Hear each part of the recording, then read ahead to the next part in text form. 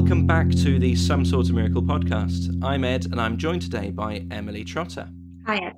Emily works for the Salvation Army as a chaplain in a school in Bradford, and we thought we'd have a conversation today about what schools ministry looks like and the specifics of her context in Bradford, but also what that's going to look like after the coronavirus and going into this new normal that we're going to be experiencing in the next few months. So would you be all right just starting by telling us a little bit about yourself, Emily? Yeah, I'd love to. So I'm 28 years old. I currently live in Castleford and worship at the Salvation Army in Castleford. And I've been working as a schools chaplain at Emmanuel College in Bradford, coming up to 4 years now.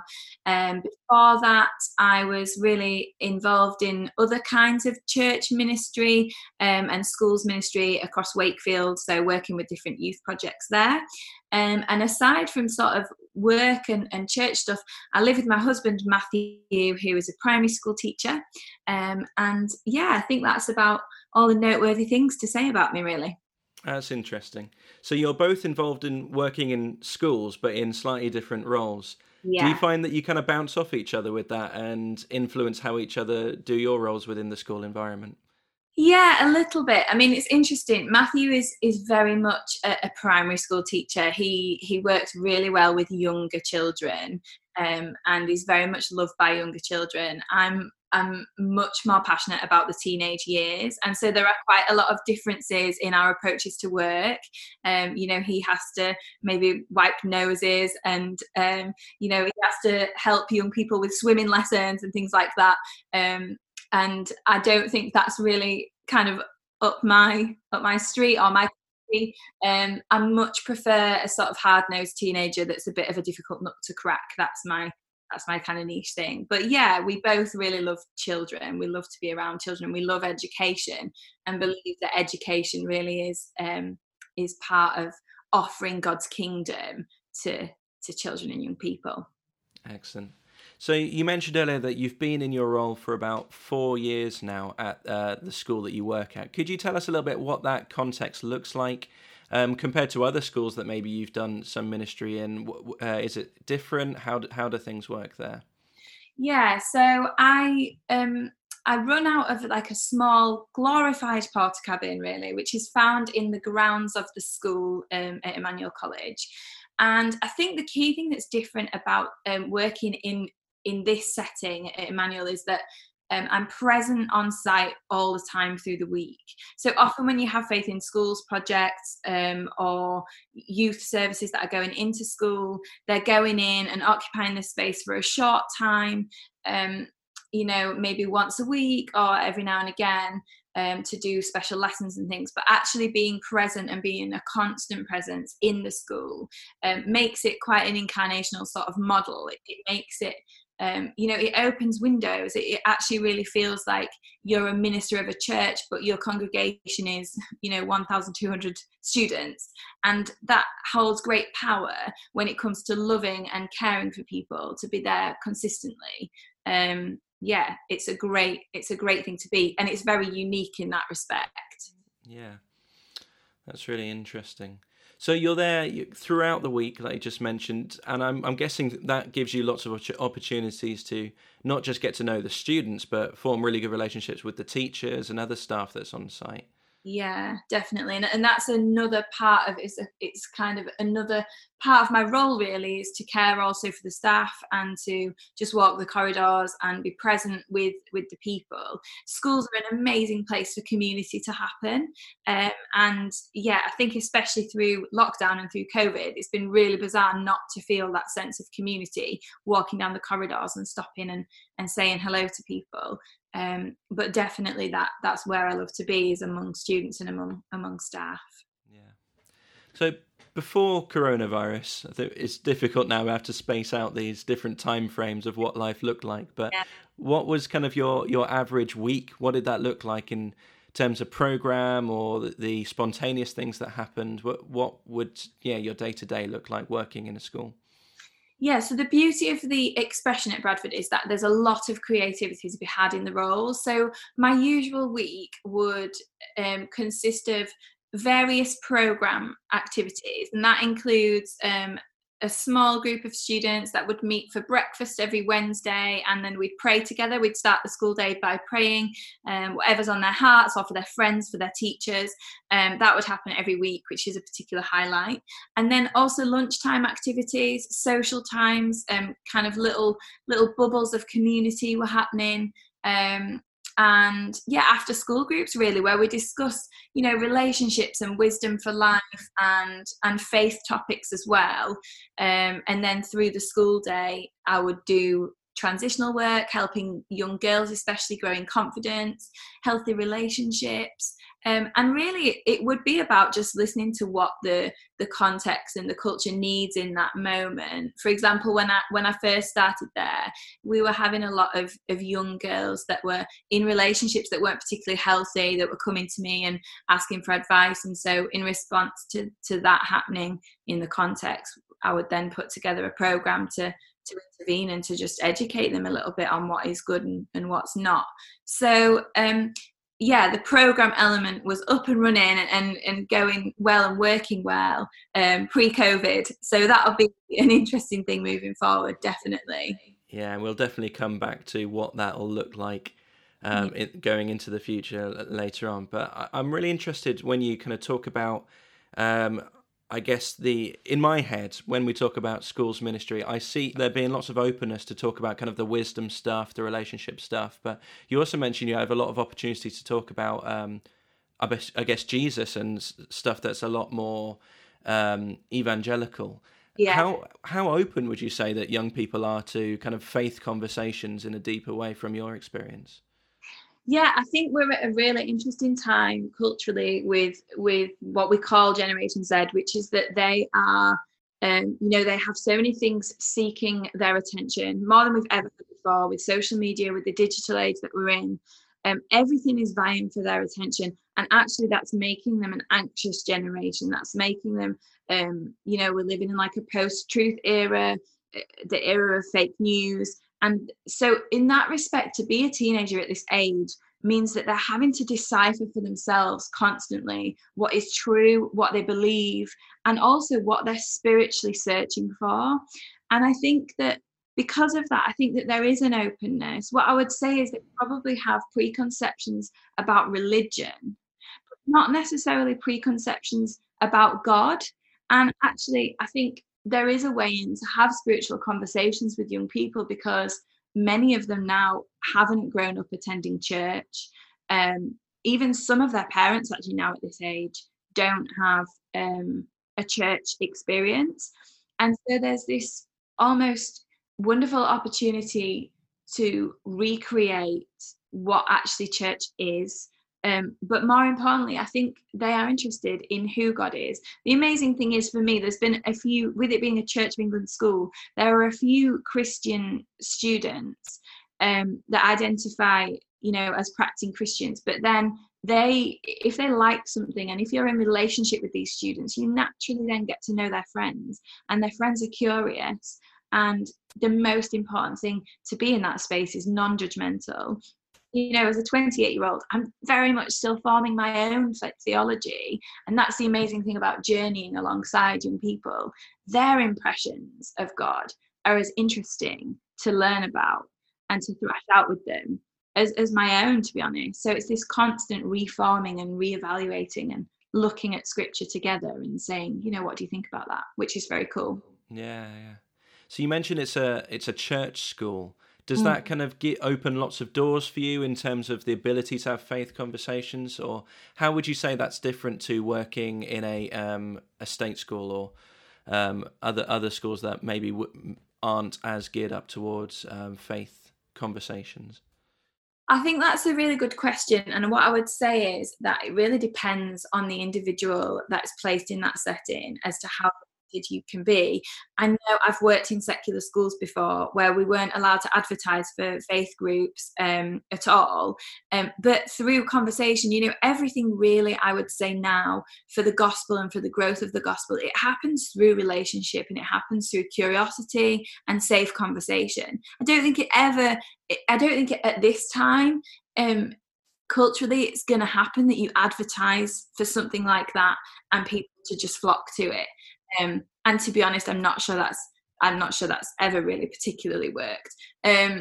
So in my experience working in secular schools, I still found interest in Christianity growing, because as you love people and as you demonstrate Christ's love, they think, oh, that's interesting, that's not judgmental, that's attractive. But of course, I suppose you are limited what you can do in that space. And also, with a Church of England school, we assume that means Christianity is more talked about, or that maybe a certain percentage of students are Christians and have a church background. But I would say that's not true, actually. I think that secularization of the world is happening everywhere. And yeah, we mustn't just assume, therefore, that a Church of England school is a Christian space. I think that the culture at Emmanuel is great. We have a culture where Jesus speak is quite accepted, which is great. But, we're all on a journey of deepening our faith relationship. So, yeah, that's an interesting question. I have to say, of Emmanuel, the senior leadership there are very, very open to Christianity, which is fantastic. And it means, we do have a team of people that just love each other very well and that journey faith together, which is great. Yeah, that's fascinating. Yeah, I'm really interested in chaplaincy as a way of doing youth ministry. Yes. And I guess that will be quite different, because you've done all sorts of other youth work as well, haven't you? That would be maybe more traditional to what the church understands as youth ministry. Yeah. Would you say that your role as a chaplain has influenced the way you do other sorts of youth ministry, say Salvation Army summer schools, or I don't know, youth clubs with your church? How has it kind of changed the way you approach those? Yeah, I think for me, I've done the kind of traditional kayaking, residentials, playing a lot of pool on a Friday night, and doing tuck shops, and doing all that kind of, those models that are quite well known and lots of churches have. I still think, lots of churches don't invest enough in youth ministry, and that's a challenge that we just face at the moment. But the kind of kairos moments, the life-shifting, life-enhancing moments that you have with young people, where they maybe come to a realization that there is more to life than what they're currently living in, always happens through or I think has more meaning when it happens through one-to-one relationships. There is a place for overtly evangelical concerts and, that of course those things and testimony at those events. It has power. It definitely does. And I would say that is the way of attracting young people. They like aesthetics. So if you can draw them in with, a great band or with lights, that works to an extent. But in the real world and in the nitty-gritty, the life-changing decisions that young people might make to follow Christ happen through day-to-day consistent demonstration of Christ and of loving and caring, and also not just loving and caring but forgiveness in those really they're searching for their identity, they're figuring out who they are, and those moments of demonstrating forgiveness are paving a way through relationships that need reconciling. To be there in those moments, those are the moments where our identity is really formed in the grappling of those difficult things.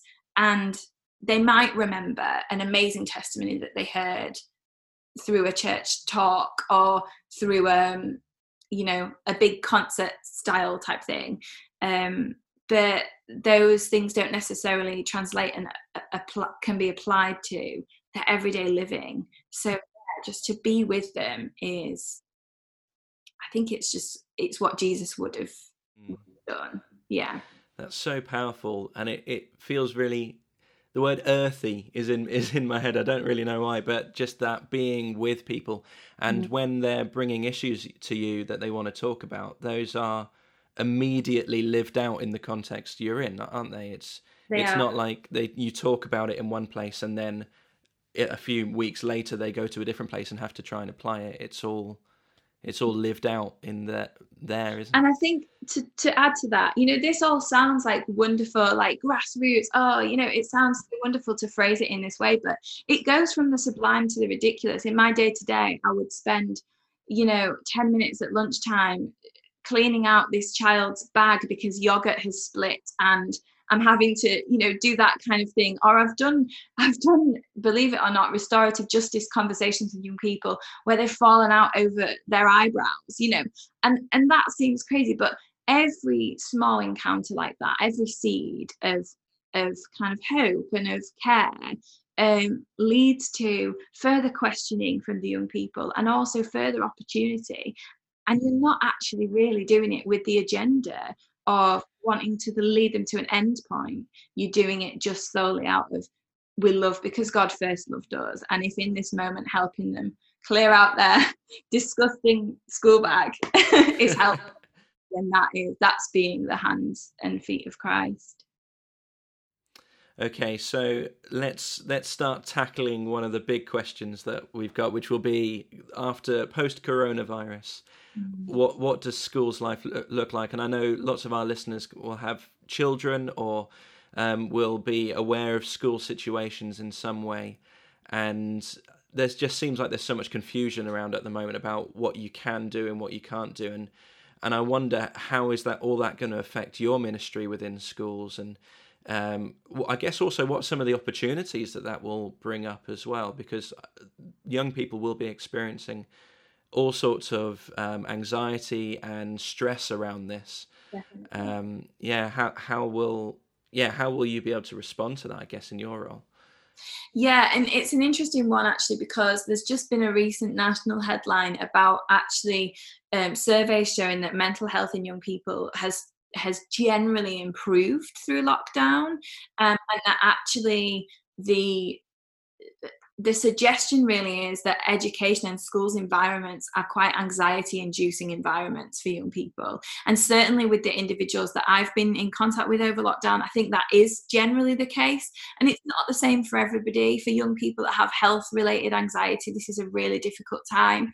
But I think, they're in this really high intensity environment that never again in your life again you're going to experience so much judgment, so many cliques, so much peer pressure, and also the pressure to achieve and to hit targets and all these things.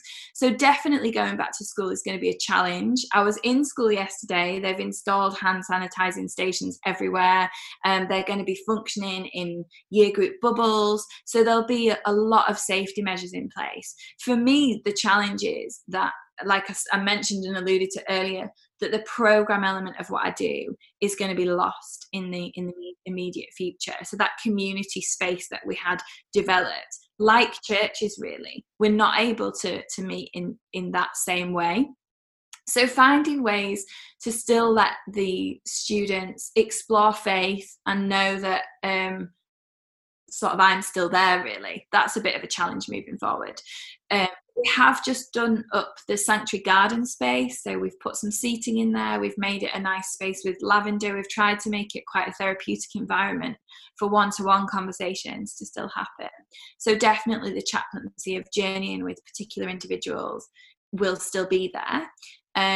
But yeah, it's a bit rubbish, but it is just one of those things, and I think that God makes a way, and I firmly believe that perhaps some things will maybe die that needed to die, and hopefully there'll be new growth, and what that looks like is currently an unknown to me. But and also just if there are praying listeners, what I would say is that this is a really difficult time to be a teacher. They are putting themselves on the front line. They're not only are they educators, but they're a significant part of helping young people process what has happened. And we're returning to school, for me personally, knowing that there's been quite a few bereavements, grandparents in particular, for this generation.